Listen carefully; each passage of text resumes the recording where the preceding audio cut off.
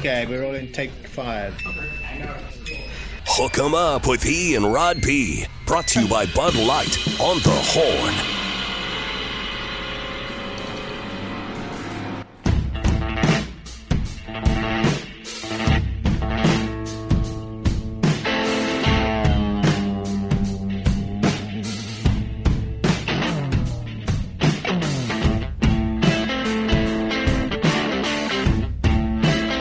Wednesday on the Horn. Time to start looking forward.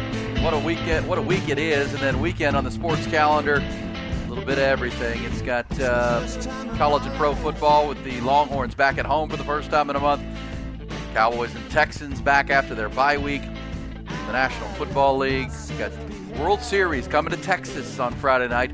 Oh, yeah. Astros won it last year. Rangers looking to keep it in the Lone Star State where it belongs. That World Series, World Championship trophy. They now know their opponent. And who would have thunk? The Arizona Diamondbacks, the baby snakes, as I call them. I mentioned Brent Strom, their pitching coach. What a great job he did at Houston when they were emerging as a power. Now he's doing it with the Diamondbacks. And I got a text here that says Coach Strom helped the Westwood High School pitching staff in 2010. Whoa. Yeah. Man. Good friend of ATX connections, huh? Yeah. Good friend of Bart Bratcher and Gary Long. Nice. Well, I remember there were times where the Round Rock Express were the affiliate for the Astros and the Rangers, and there's just so much ties to Central Texas through that with both of those organizations. That's what made that series so much fun, and the 7-game series it was. But Brent Strom doing great work. And, this kind of no-name pitching staff that is no-name pitching staff. I think there's a lot of no-name stuff. Well, no-name team. Yeah, exactly. I think it's a lot. But, America's going to get to know the Diamondbacks. You're right. Well, the starting pitcher last night for the Diamondbacks was a guy named that we told you about him to keep, and he's been really good in the postseason. He was terrible in the regular season, Rod, but he was great in the postseason. Brandon Pfaadt, but it's spelled P-F-A-A-D-T. Okay. And everybody looks at him and goes, his name's Fat? This guy's name's Brandon Fat? Fat. Because he's fat. But he pitched good, but then he gave up 2 runs, and the bullpen was unbelievable. At the end, they got a kid named Kevin Ginkel. This guy was throwing a curveball like you can't believe, and he went right through in the 8th inning. He went through the Schwarber with a runner on. He came in because a young guy came in and walked 2 guys, and he came in and got Trey Turner to pop out. He had to face Kyle Schwarber and Bryce Harper in a game situation with that crowd going crazy. Ended up getting them 5 outs. Kevin Ginkel, and again, you're like, who are these guys? Well, they're pitching great in big moments and doing things that no one else has been able to do, and that's get Bryce Harper out in big spots, get Kyle Schwarber and keep him in the yard. After falling behind 2-0, that young team has won 4 out of 5. So much like the Rangers, just defying the odds to put themselves into the I love that you said World much Series. like the Rangers, because they also lost 100-plus games 2 years ago. Yeah. Both the Rangers and the D-backs. And now I think they went about it a different way. I don't know if the D-backs spent the money that the Rangers did. The Rangers spent a lot of money to try to revamp that roster, and it paid off for them. So maybe they did it in different ways. But that is remarkable that both of these franchises each lost 100-plus games in 2021. That's the most and the second most losses 2 years prior to a team reaching the World Series. Because they lost 110, the Rangers lost 102. Well, crazy. And both teams stumbled into the playoffs. The Rangers had the final week of the year, they went 3-4 and kind of coughed up to the division to the Astros. So they had to come through the wild card. Remember, the Astros swept the Diamondbacks the last weekend of the regular season. Yeah, that's wild. To secure the division, and they didn't look like they were going to the playoffs because they had clinched the wild card spot in the National League, but they didn't look like it would be a formidable team. Was that on the road? Yeah, it was in Arizona. Of course it was. Yeah, Houston's good on the road. Houston loves where they like to be. I was say, it wasn't at home. Keep the light on for you at the Motel 6. We'll be good. Astros will be fine. But the Rangers did the same, right? They went 3-4 and kind of disappointing way to end it, even though they qualified for the playoffs for the first time in a while. Then they just stormed into Tampa, stormed into Baltimore, rallied from the 3-2 deficit to beat the Astros. So these are 2 similar teams. More talent, it appears, at least name talent on the Rangers. I'd also say for Longhorn fans out there, remember Ivan Melendez is making his way through this Arizona organization, and he's one of their top prospects. So nice foundation built. You might start seeing Ivan Melendez, the Hispanic Titanic. That's right. Starting to play for a team that's going to be in the mix every year. Because they pitch like that, they're going to be good, even if it's Brandon Fat. Oh, yeah. Give me some Fat. Ginkel, Fat. You said Pfaadt is how they pronounce it? Gallon. They call it Fat. Maybe his alter ego is Fat. Yeah, Yeah, he's feeling fat because they're going to the World Series. It opens in Arlington. So, yeah, good baseball, good basketball. The NBA starts tonight. We heard we can pick up that conversation, too, in this hour because I thought Jerry Hamilton put a good one out there. Athletes that are unlike others, right? The unicorns, the what do you call them, aliens, Rod?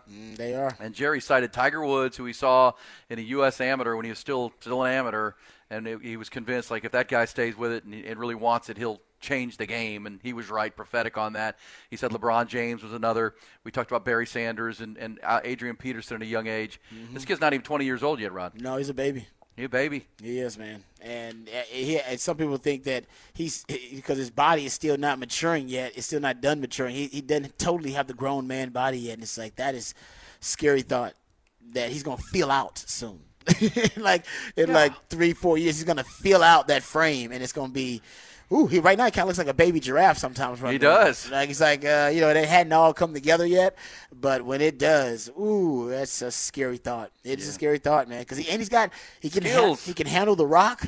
For a man that most big men like that can't handle the rock, and most big men like that can't run.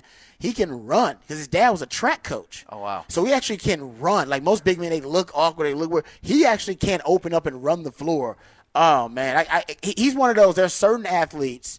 And there are a lot of these guys where they're on a bucket list that you would pay money to see. Like you would pay money just to see that athlete. I don't give a damn about the matchup. I'm not really concerned about who they're playing. I'd pay money. LeBron James was like one of those guys, right? You pay money to see LeBron James. Shohei, I'm sure, is in that category now. Messi, now that he's an American, is in that category. How many American athletes? Shaq was there. How many American athletes are currently in that realm where, no, I'll pay the price of admission, and I know it's going to be a steep price. I know I'm going to spend a whole lot of my monthly income on that damn ticket, but it's well worth it because I'll be able to tell my kids and my kids' kids, oh, yeah, I saw him. Oh, yeah, I saw LeBron. Oh, I saw him in person. Yeah. I saw Wemby is in that category already. He is. That's crazy to think. And Jerry mentioned the comments of coaches now that they've played a preseason game against him, got them to see him with their own eyes, and they're like, oh, man.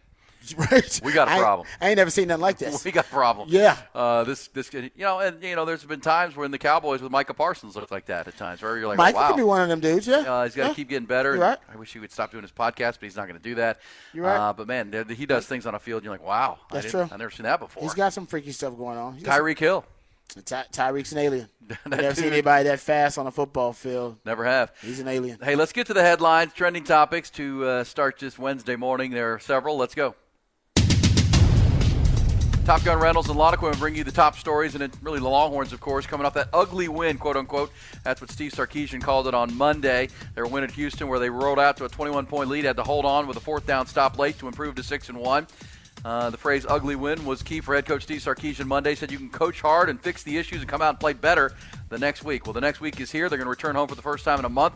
Saturday afternoon, host the 5-2 BYU Cougars. They now have to get a game plan built around a backup quarterback in Malik Murphy, who will be making his first career start. It's a BYU defense that ranks pretty low in a lot of the key categories of defense, but they are third in the country in turnovers forced and turnover margin. They took five turnovers in their win over Texas Tech last week in Provo. Game will kick at 2:30 Saturday. Much more on that matchup, obviously, throughout the day and all week long here on the Horn. Elsewhere, a federal jury in Waco yesterday found Baylor University negligent in a Title IX lawsuit and awarded a former student who alleged she was physically abused by a football player in 2014 $270,000 in damages. In siding with the former student Dolores Lozano, jurors held that Baylor maintained a policy of deliberate indifference to reports of sexual harassment that put her at risk. Yesterday's verdict comes a month after Baylor settled a separate years-long federal lawsuit brought by 15 women who alleged they were also sexually assaulted. Baseball, we mentioned it, the stunner in Philadelphia last night. Diamondbacks beat the Phillies 4-2. Baby Snakes, who won just 84 games in the regular season, are now playing in the World Series. Their first since they won the whole thing in 2001. They'll play the Rangers at Globe Life, opening up on Friday night. NBA last night to start the regular season. Nuggets beat the Lakers after they raised their championship banner, 119-107. Already a triple-double on the board for Nikola Jokic. And in San Francisco is the visiting Suns, Phoenix, beating Golden State 108-104. Devin Booker at 32. Horn Headlines brought to you by Top Gun Rentals and Lawn Equipment. Halloween here is scarier than an OU cheerleader without makeup. But nothing scarier than missing out on employee pricing on all our zero-turn mowers this month. Top Gun. TopGun.net will shoot you straight. Yeah, I've been watching throws from Malik, and very few of them, obviously, from the spring game and from the Rice game. The U of H game. I think he had 2 passes in that game, and one of the things that I can't wait to see in terms of Sark opening up the offense. We'll talk more about this when we go behind the burnt orange curtain and dive into some detail. He's a way different type of passer than Quinn. Arm talent galore in that quarterback room. I mean, he's arm talent all over the place. Quinn's got great arm talent. I'm talking about NFL caliber arm talent all throughout that room. But arm talent is not all the same. Right? Quinn's arm talent is more about his off-platform throws, the accuracy, and the touch. He can touch every blade of grass, but in the intermediate area is where he really shines, which is usually the toughest area for young quarterbacks to be able to execute and to throw the football, is because there's a lot happening in intermediate. Short passes are easy passes, easy completions. Those are just extended handoffs most of the time, just a long handoff. And the deeper pass actually translates a little bit more for the young quarterback, because you're not having to read as much. Most of those deep routes that you're throwing a 9 route or a post route, you're reading one guy, you're reading that deep safety, or you're reading whether he's in man-to-man coverage, and that I think that type of throw translates a little bit better and easier for young quarterbacks.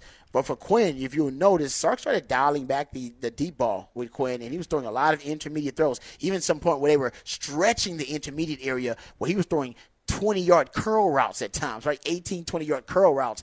And that was Sark really maximizing the skill set of Quinn, because Quinn is really accurate and has great touch on those throws. Malik doesn't have the touch that Quinn did. That's nothing against Malik. This is not part of his game just yet. I'm sure on some play he's going to have touch those. But even go think about that U of H game. Think about the 2 throws he threw. Now, he was really excited. He was really hyped. Your fastballs.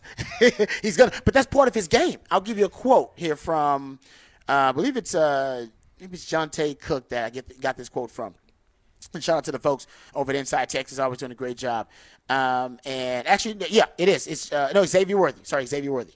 And he says about Malik, he's just a confident person. I feel like he has a lot of confidence regardless of what's going on. I feel like he's going to do what he needs to do to execute at a high level. And then there's a Jahdae Barron quote, because he's a defender. He's had to defend, right? He has to go up against Malik in practice. So he knows Malik, honestly, probably as well, if not better than the receivers do, because the receivers, Xavier Worthy don't catch balls from Malik. I'll tell you that right now. He's catching balls from Quinn. Yeah. He does. I mean, that's just the reality of it. Now he is, because now he's running first team with Malik, but he's probably now getting used to, like, oh, damn, this dude throws a fastball a lot. I'm used to that touch. Because you know who else was a fastball thrower? Sims was. Y'all remember, Sims was a fastball thrower. He put a lot of velo on it at times, would be even late in his delivery. Instead of being anticipatory, he'd be late in delivery because he knows, man, I got the gun to get it there. I'll get it there. And that wasn't always the right decision. He also saw some slant routes go the other way that he thought he could thread the needle. Exactly. But that's the danger of the quarterback that believes, you know what, I'm throwing fastballs to get there. And then you gotta add the touch. Here's Jahdae Barron's quote. I love this quote. I feel like he'll run the ball a little bit more. I like that about him, but his size allows him to get the ball out there. He likes to zip it. They like to throw a little bit different. Quinn Ewers has a touch. Malik is kind of a fastball person. Y'all will see. He has a lot of power. He's a strong, athletic kid. Yeah, he looks like a defensive end.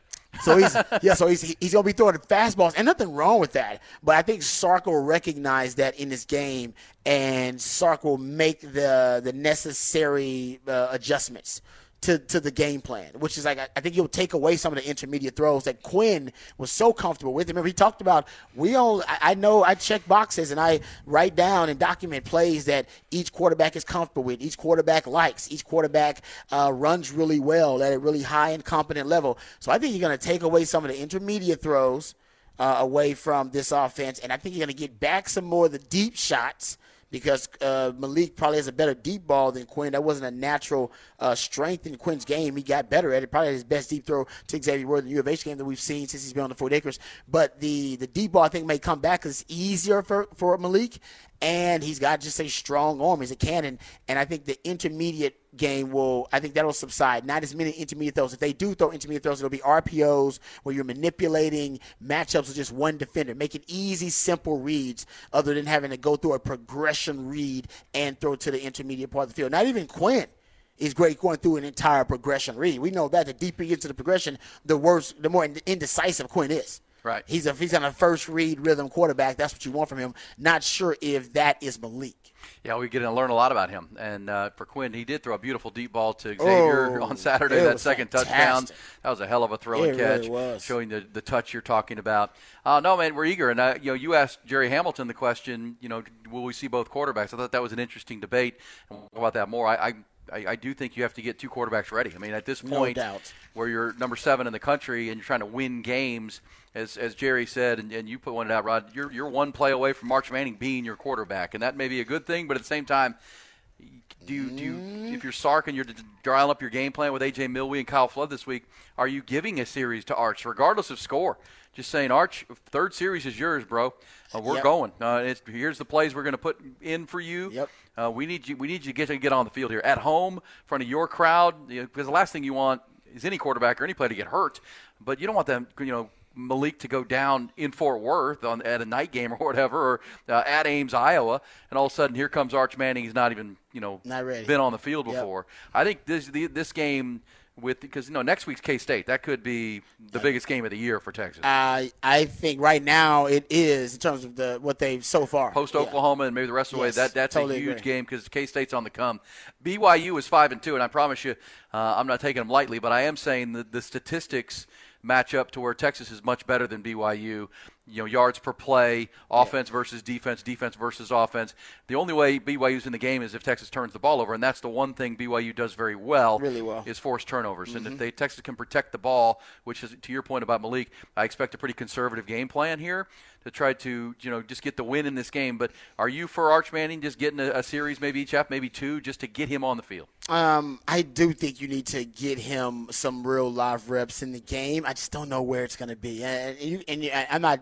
You can do it the way you said. Just give it to him the third series. I remember Mac Brown doing that. Yeah, Mac Brown. Yeah, he would just say third series is yours. I was in for the Sims Applewhite controversy, and whether you think Mac handled it well or mishandled it, Mac figured, hey, I'm throwing a young kid out there. I'm giving him reps, and I want the reps to be like real live relevant reps early in the game, not late garbage time reps. And I don't know if you want Arch in that. Well, hopefully you can get to garbage time, but there ain't no guarantee you're going to get there.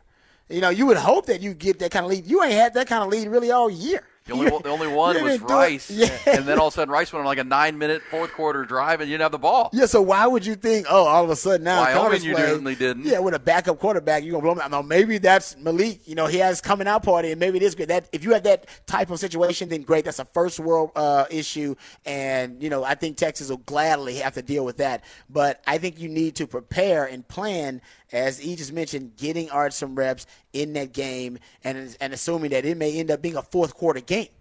Like a lot of your games have been. You got to go win in the fourth quarter. If that's the case, you're not just rotating quarterbacks for the hell of it at that point. And also, at one time during this game, at one point, you need to make sure that you have control of the game in terms of being able to put the quarterbacks out there. So that's why I'm with you. I think the game plan will be mostly it'll be a run-oriented game plan. We know Sark loves to pass to open up the run.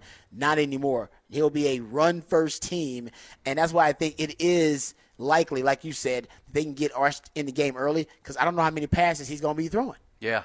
I think it's going to be a really conservative game plan. It's a real good debate. And I've mentioned, if you go to the Big 12 website, big12sports.com, Texas should be able to run the football. Even if they stack the box a little bit here, this is not a great rush defense. I mean, you think BYU's going to be big and physical, and they may be, but their numbers tell you they give up rush yards.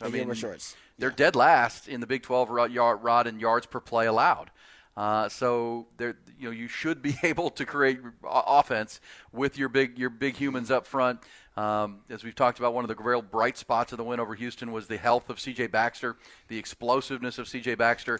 Those were good things. Yep. Yeah, BYU's way down there. I mean, they allow 5.6 yards per play, which is not good. Only Kansas and Baylor allowing more yards per play than this BYU team. And then, it's across the board. Their rushing defense isn't great. Their passing defense isn't great. No. They're below average pretty much in all below average or bad. Except for the turnovers. And that's where this becomes ball security game big time. Especially with an inexperienced quarterback. Yes. That could easily happen. I think they have 11 interceptions of their 16 takeaways. They get him through the air, and a young quarterback, they'll be trying to confuse him. We'll talk about that when we go behind the burn orange curtain, what their game plan might be. Yes, sir. All right, we'll do that. Also more on the World Series matchup, Rangers-Diamondbacks, which should be fun. Also the NBA, Victor Wembanyama. Which athletes, North American or all over the world, would you pay your own dollars to go see? Who would be worth it? This guy might be just that for sure. We'll take that currently, but certainly over the course of time. I always said Allen Iverson when he was at his peak. I would say, that was fun. I would pay that. I would pay to see that guy play live because he was so dynamic. He was like Tyreek Hill on a basketball floor to me because he was so quick. But he was this little guy in this land of giants. Oh man, it stood out and he'd be fooling them. Crossover. Oh man, just nasty. Even though he didn't like to practice, talk about practice, man. Hey, but the games. He was on, brother. That dude almost carried the Philadelphia 76ers by himself to a championship when they played the Lakers in the finals. And they didn't have enough ammo to beat Kobe and company, but man, right about that. What a great player he was on that list. All right, we'll come back. We will go behind the BOC. We've got off the record before the end of the hour. Got to hit that. Stories maybe you haven't heard, but you need to on this Wednesday morning, dragging you up over the hump on Hook 'em Up with Ian Rodby. Aaron Hogan, Rod Babers. Austin, Texas. Sports. The Horn. Yeah, 1 hour from now, we'll have our set list ATX. Our man Nick Shuley with the best live music in the ATX coming this weekend, including Gary Clark Jr. playing at the LCL stage. That'll be fun. Head of the Longhorn game with BYU. Just had that underdog fantasy. Rod, Ty, what would be your morning prediction for the Victor Wembanyama opening game line? Like, what are you looking for? Ty, what points? Points, rebounds, blocks. What would be an accurate prediction on what we might see from the 19-year-old tonight against a Mavericks team that obviously has high aspirations this year with Luka Doncic and company? I'll go 3. I'll go 2.5 blocks, and I'll take the over. Over 2.5 block. He's going to get blocks on just. He gets them. It's block so easy. 3-pointers. Yeah, as I'm saying, he gets them all over the court. That's why I know he's going to get multiple blocks. He gets them all over the court. Yeah, he get shots that you normally think, he can't get to that shot. Oh, he gets to it. He gets to it. Jerry mentioned the Klay Thompson. He blocked a 24-foot 3-pointer. It's like, what the hell, man? You got to adjust like your arc and everything when he's defending you. It's crazy. Yeah, he's a condor down there. Ty, do you have a thought on maybe points, rebounds, blocks? I'm going to go with 11 points, 6 rebounds, and 1 block. 11 points, 6 boards, 1 block. Just one? Just one. Just one. I think he gets 1 a quarter. I think blocks is the easiest one to predict. He'll definitely have more than 1 block. Because that's where, the expectation. Nervous. Well, I think at home, defense is what he can do without having to worry about nerves. Like defense is what he's great at. He's an elite defender already. What he's got to work on is the offensive game. That's right, and I think the Spurs can take some heat off on that role. But yeah, I think you can expect him to be, 15-point. 8 rebound, 3 block kind of guy night by night. Just, you get 15 points on garbage. Just rebounds and putbacks. Right. That's a great point. Yeah, we forget about that because he's so long. Yeah. Tip backs, rebounds, putbacks, dunks on breaks and stuff because he does run the floor. I can't wait till they keep up with the Wemby ratings, even nationally. Because, locally, Spurs ratings are always strong locally because the Spurs fans are just really committed. But nationally, people have never tuned in for Spurs games nationally. They just haven't. Especially in October. Exactly. Yeah, even in the playoffs, though, the ratings usually were a little down, even though the Spurs are a dynastic team, a dynastic organization, because people just weren't that interested in the Spurs and their star power. But this guy is different altogether. And people just want to tune in to see, like you said, the freaky alien on the floor and all of the different things that he can do. I'll be tuned in. I gotta watch it. I'm DVRing it. I gotta record that. Is this a nationally televised game? Let me double. It's gotta be. NBA wouldn't be that short-sighted. You got it with Wemby. And we get the Spurs in Austin, right? And Luka. We do. Luka's going to hit Wemby with a nasty Euro stepper. So he's going to make him look silly at least once in this game. I don't disagree with that. It's Luka, though. I mean, look It at makes a lot of people look silly. Yeah, exactly. What that dude does. Ain't no shame in that. Ain't no shame in that. There Or we making go. a guy that's 6'5" or 7'5" or whatever look silly. That Yes, it is looks a a little bit nationally- worse. That's true. It is a nationally televised game on ESPN. But think about making Wemby look silly. You can make him look silly initially, and he's so long that he actually can make up for it on the back end. So you can make him look silly, and you can get around him, but you're still not actually around him because of how long he is. That's why he's a great defender. He doesn't always have to have a great technique and fundamentals because he can rally really good defensively because of the length. He just puts up an arm out there, and he can defend shots that other guys just can't even get close to. Yeah. He's a freak. I'll be looking forward to it tonight. That is the ESPN game, 7 o'clock tip from San Antonio. That's going to be good. That's why we say eyes of the NBA world will be on this game to see his impact, what he can be. People, we've been waiting for this for years. I mean, the Wemby sweepstakes, we've known about it for 2 years now. When he was 17 years old playing over in France and at one point playing with Tony Parker's professional team over there. So this thing has been known. It's kind of like LeBron James when LeBron was a 16-year-old kid and dominating the mean streets of Akron, Ohio, and on the covers of magazines, but you had to wait for him to get to the Cavs. Tiger Woods, Jerry Hamilton mentioned, Tiger was a phenom as an amateur, winning tournaments when he was 12, 13 years old against high school players. But you had to wait to see it, and then when he did, you're like, oh boy. But now in this, endeavor, this sport, it may take him a little while to grow into his body and play against grown men. Agreed. That's what I'm saying. Yeah, he can tell he still doesn't have his grown man Because that was the body. thing. LeBron James already had the body. That was he was kind of like Jerry mentioned. Adrian Peterson had the body. Yeah, LeBron already had the body to handle it. He had to work on his jump shot and just the physicality of that game, but he had the body to withstand it. And that's going to be team's game plan is to get real physical with Wembanyama. But that's the one thing I would say, though, Rod. He's been playing in professional basketball. He wasn't playing in college basketball with other college kids. He's been playing with adults. Yes, he has been. For a while now. Now he's going to play That's why he switched leagues over there. Yeah. Because he wanted to play more physical, the most physical brand that he could play over there. That's right. Yeah. And so now, because college bigs typically grow up playing with college bigs. And so you're still more physically dominant. He's played – now you're going to play with better bigs and better adults now, the best in the world. But look forward to seeing that tonight. I'll be tuned in this evening. All right, Rod, let's go behind the burnt orange curtain. We got Texas football. So many cool storylines here, just, interesting storylines. Longhorns are top 7 in the country. They're 6-1. They're still in control of their destiny at this point, but now they have a backup quarterback in a quarterback situation. They've got to navigate a really critical moment for Steve Sarkisian. Let's go behind the BOC. And they were all asking themselves the same question. What is behind that curtain?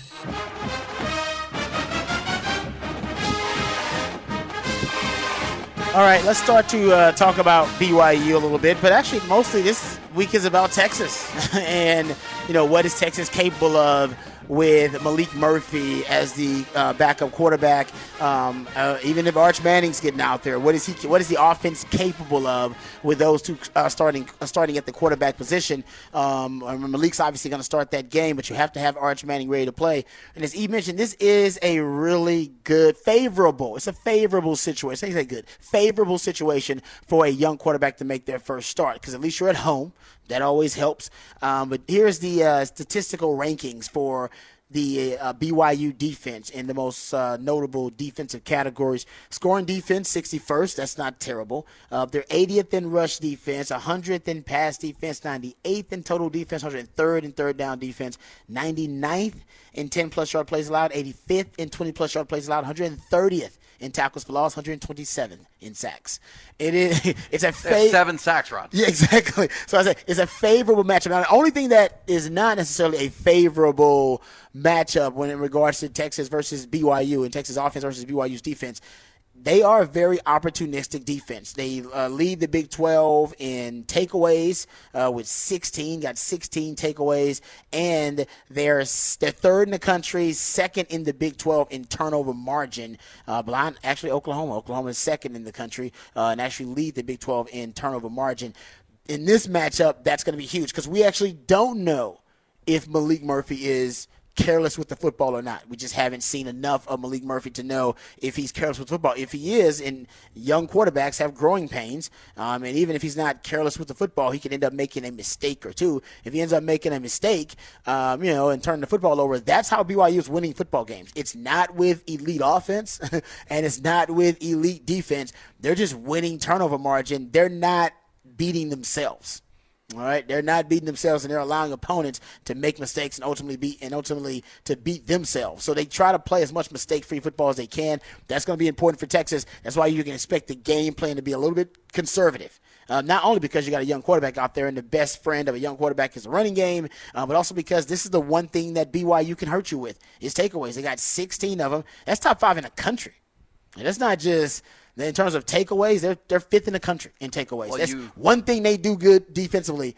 So I think that's what they're going to try to lean their head on. And what they're going to do is, and Sark knows this because he said, I got to start preparing for this because more than half of your opponents, have presented you with a look on game day that they did not show you on film, which means they had a special game plan just for you because they really like Steve Sarkisian. So you can expect BYU, especially since there's a personal factor here with Steve Sarkisian, that being his alma mater, him playing quarterback there, and the head coach and Steve Sarkisian having familiarity and knowing each other and being former coaches with each other, that kind of thing. I think you can expect BYU to have a similar approach to Oklahoma, to U of H, to Wyoming, and to Rice, to throw something at Texas that they did not expect, that they did not prepare for on the field, that they did not see on film. Yeah, that's well said. And you mentioned the national stats. I mean, the fact that they're 60th in total in scoring defense, they'd be a lot lower if they weren't getting these turnovers, right? I mean, that's really skewing it. Yes. And I was in Fort Worth, actually up that way at my daughter's, the deal for my daughter in Denton, when TCU played BYU. So the game was on wherever we were near Fort Worth, and that game was never close. And TCU's not very good, Rod. TCU started a backup quarterback and their young quarterback in that game, and they didn't turn the ball over, and they won it easily. Yeah. I remember some eyebrows were raised when BYU beat Arkansas in Fayetteville. Like, ooh, that's a big win. Well, now you look up, and Arkansas is 2-6 and 0-5 in the SEC, and the bloom is off the rose for Sam Pittman now in Fayetteville. Mm-hmm. They are not a very good team, and so that's who they beat. So the 5-2 record is deceiving, but the Longhorns, they're 6-1. We know they just won on a good fortune call at the end of a ball game and a bad spot, and they had to hold on for that game. But they on paper, this shouldn't be a very close football game, even with a backup quarterback, because you are at home. You do have a week to get that quarterback ready to go, and it's a game you need to go get a victory against, because BYU, every metric tells you they don't match up on lines of scrimmage yet. They don't. And it was the same conversation about Houston. These new schools that are coming into the Big 12, and Dana Holgorsen even said it. We were playing a 4-down line in the American Athletic Conference, and we were pretty good at it on defense. We went to the Big 12. We realized pretty quickly you get pushed around. That ain't gonna work. Now with your 4 guys. Yeah, not until we start recruiting to the Big 12 level. We ain't gonna do that. Yep. And BYU, even though they have big physical veteran players. Mm-hmm. It's a different animal. Texas should be able to win with their big humans, Rod. And that's the other thing about BYU, what they don't have that Houston had last week, they don't have those receivers. No, they don't, and they don't have the quarterback. Right? Keaton Slovis, I hate to say it, he's no Donovan Smith because he doesn't have the element of the run game. He doesn't have the functional mobility. He's not a dual-threat quarterback, but also they don't have the talent on the outside to hurt Texas in open space. Houston had great receivers going. They're really good receivers. We said that over and over last week. Tried to warn you. Yeah, Matthew Golden and Manjack and all these dudes. Then this walk-on steps up. Now they got 4 good receivers down there in Houston. BYU doesn't seem to have that kind of firepower. And you mentioned Keaton Slovis. How many teams has he been on? He's been a transfer portal darling. But as we found out last night from Jerry Hamilton, he's got negative 230 rushing yards for his career. Yeah, he's not. He's negative not, 230. He's not a runner at all, and they don't have a sophisticated passing offense to hurt Texas. They run a lot of crossing routes, as Sark said, but it's not terribly sophisticated. If they are hurting Texas on the same issues that U of H did and Oklahoma did, then, man, we have to drop down our expectations even more for that Texas defense. But I doubt that'll be the case.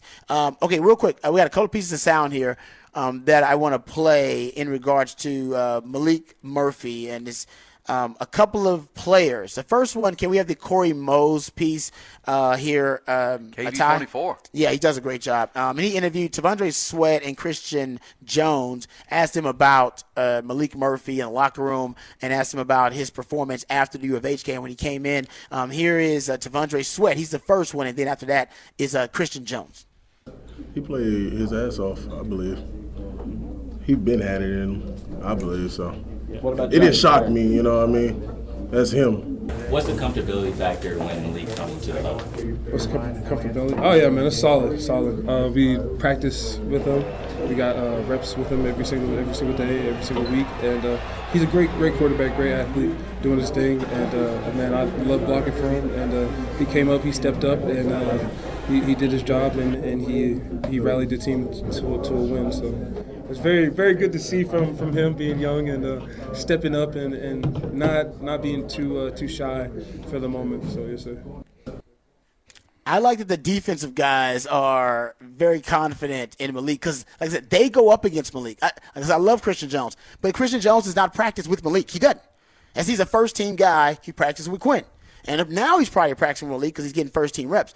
But the defense actually goes up against the second and the third-string quarterbacks often because they're usually running scout team. They're trying to get those guys some extra reps too. And I wonder – that's why the Jahdae Barron quote about Malik Murphy is really telling about the style of play you're going to get from Malik. And here's the quote. Shout out to my friends in Inside Texas. He said, quote, "I feel like he'll run the ball a little bit more. I like that about him, but his size allows him to get the ball out there. He likes to zip it. They like to throw a little bit different. Quinn has a touch. Malik is kind of a fastball person. Y'all will see he has a lot of power. He's a strong, athletic kid. Yeah, he's one of those fastball throwers. He's going to put a lot of velo on it. He's about force. All right, and he's about forcefully throwing the ball, and he's about velo. I know a guy like that. Sims was kind of a fastball thrower, not as much touch. All right, you probably want more accuracy. You probably want more accuracy with Malik, but you're going to be able to see, and you probably saw it even in the U of H game. He throws the ball with a different type of force on with the football, and the receivers got to get used to that too. But interesting that they noticed that, and even listen to T'Vondre Sweat. He's like, "Oh no, Ben had it in him," which means that guy's made plays against us. The first team defense. Remember, the first one to say that Brock Purdy was the real deal were the 49ers defenders. They were the first one to say, "Oh, no, he's the real deal." Because they've been going against him in practice. And they'd be like, "How's this dude lighting us up in practice?" Hope nobody is reporting this because he's lighting us up. That's who knows about the second, third string quarterbacks. All right, last cut. This is actually Peyton Kirkland. And he was on a podcast. I think it's the Old Rap podcast. So I want to make sure I give them credit. And he was being asked about the quarterbacks, period. And listen to him talk about Malik. Malik Murphy, the other quarterback, was also a 5-star quarterback. Is he? Where's he from? I didn't know. He's from California. California. Okay. Malik is the truth, to be honest. Yeah. I mean, he's the truth. Yeah. You know, he controls the field when he's out there. You know, and I love playing with Malik. I love playing with Quinn. I love playing with Malik, and I love playing with Arch. But Malik, that boy, the truth. He different. Interesting. So you guys, you feel confident no matter who the coaches ended up choosing. All right, there you go. So he the truth. He the truth. Shout out to my man, 40 Acres Landlords. Well, Peyton Kirkland, a young offensive lineman, would play a lot with Malik. Exactly. He plays with Malik. So the guys who are first team guys were like his streams, like, yeah, you can take that with a grain of salt. But the second team guys and the defense that plays against Malik and practices against him, those are the guys you need to listen to.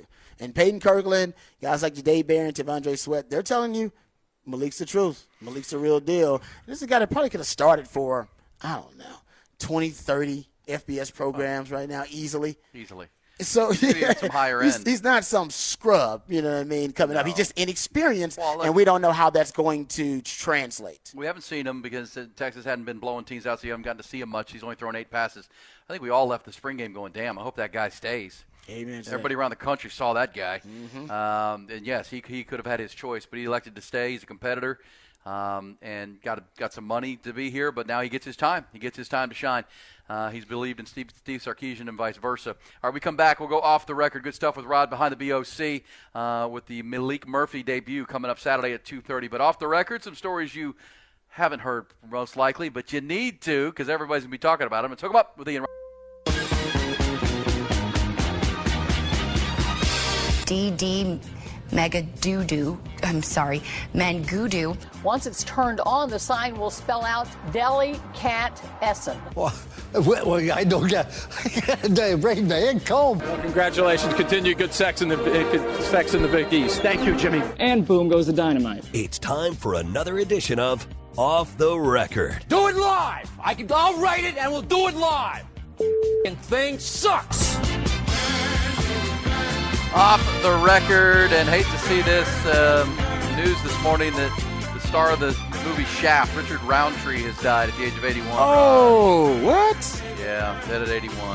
Oh, Trailblazer for black actors in Hollywood and the original Shaft. Oh, yeah, man.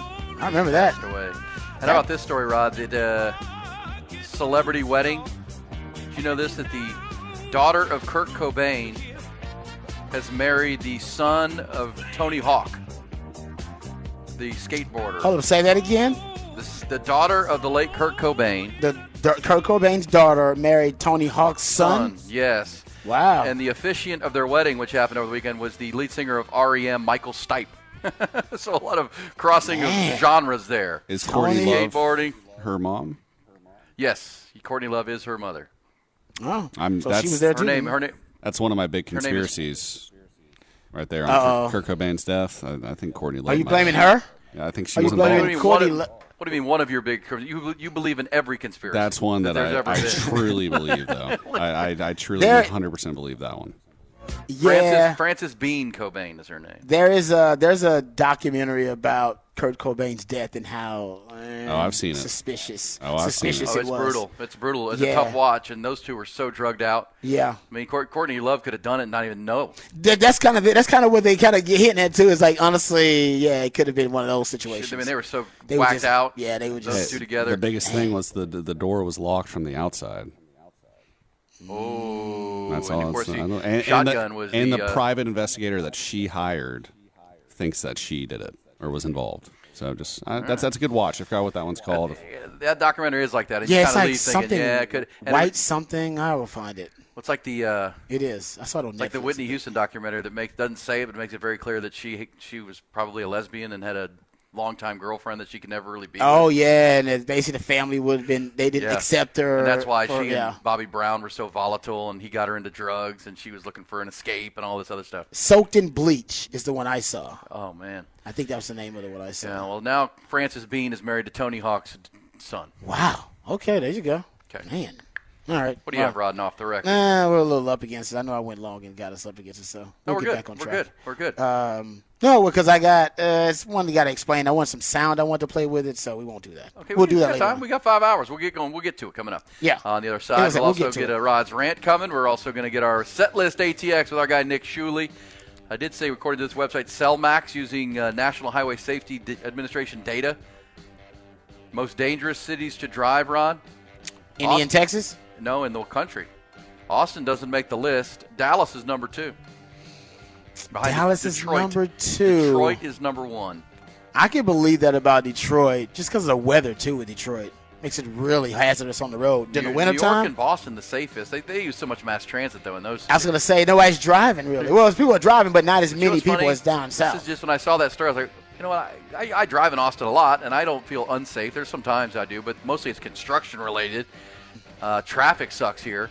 When I go to Dallas, we went up there a bunch. We had a wedding, go see my daughter. I texted OU.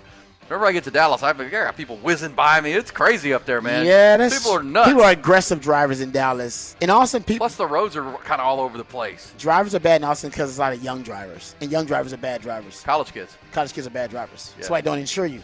I used to live off Riverside during college for several years, right on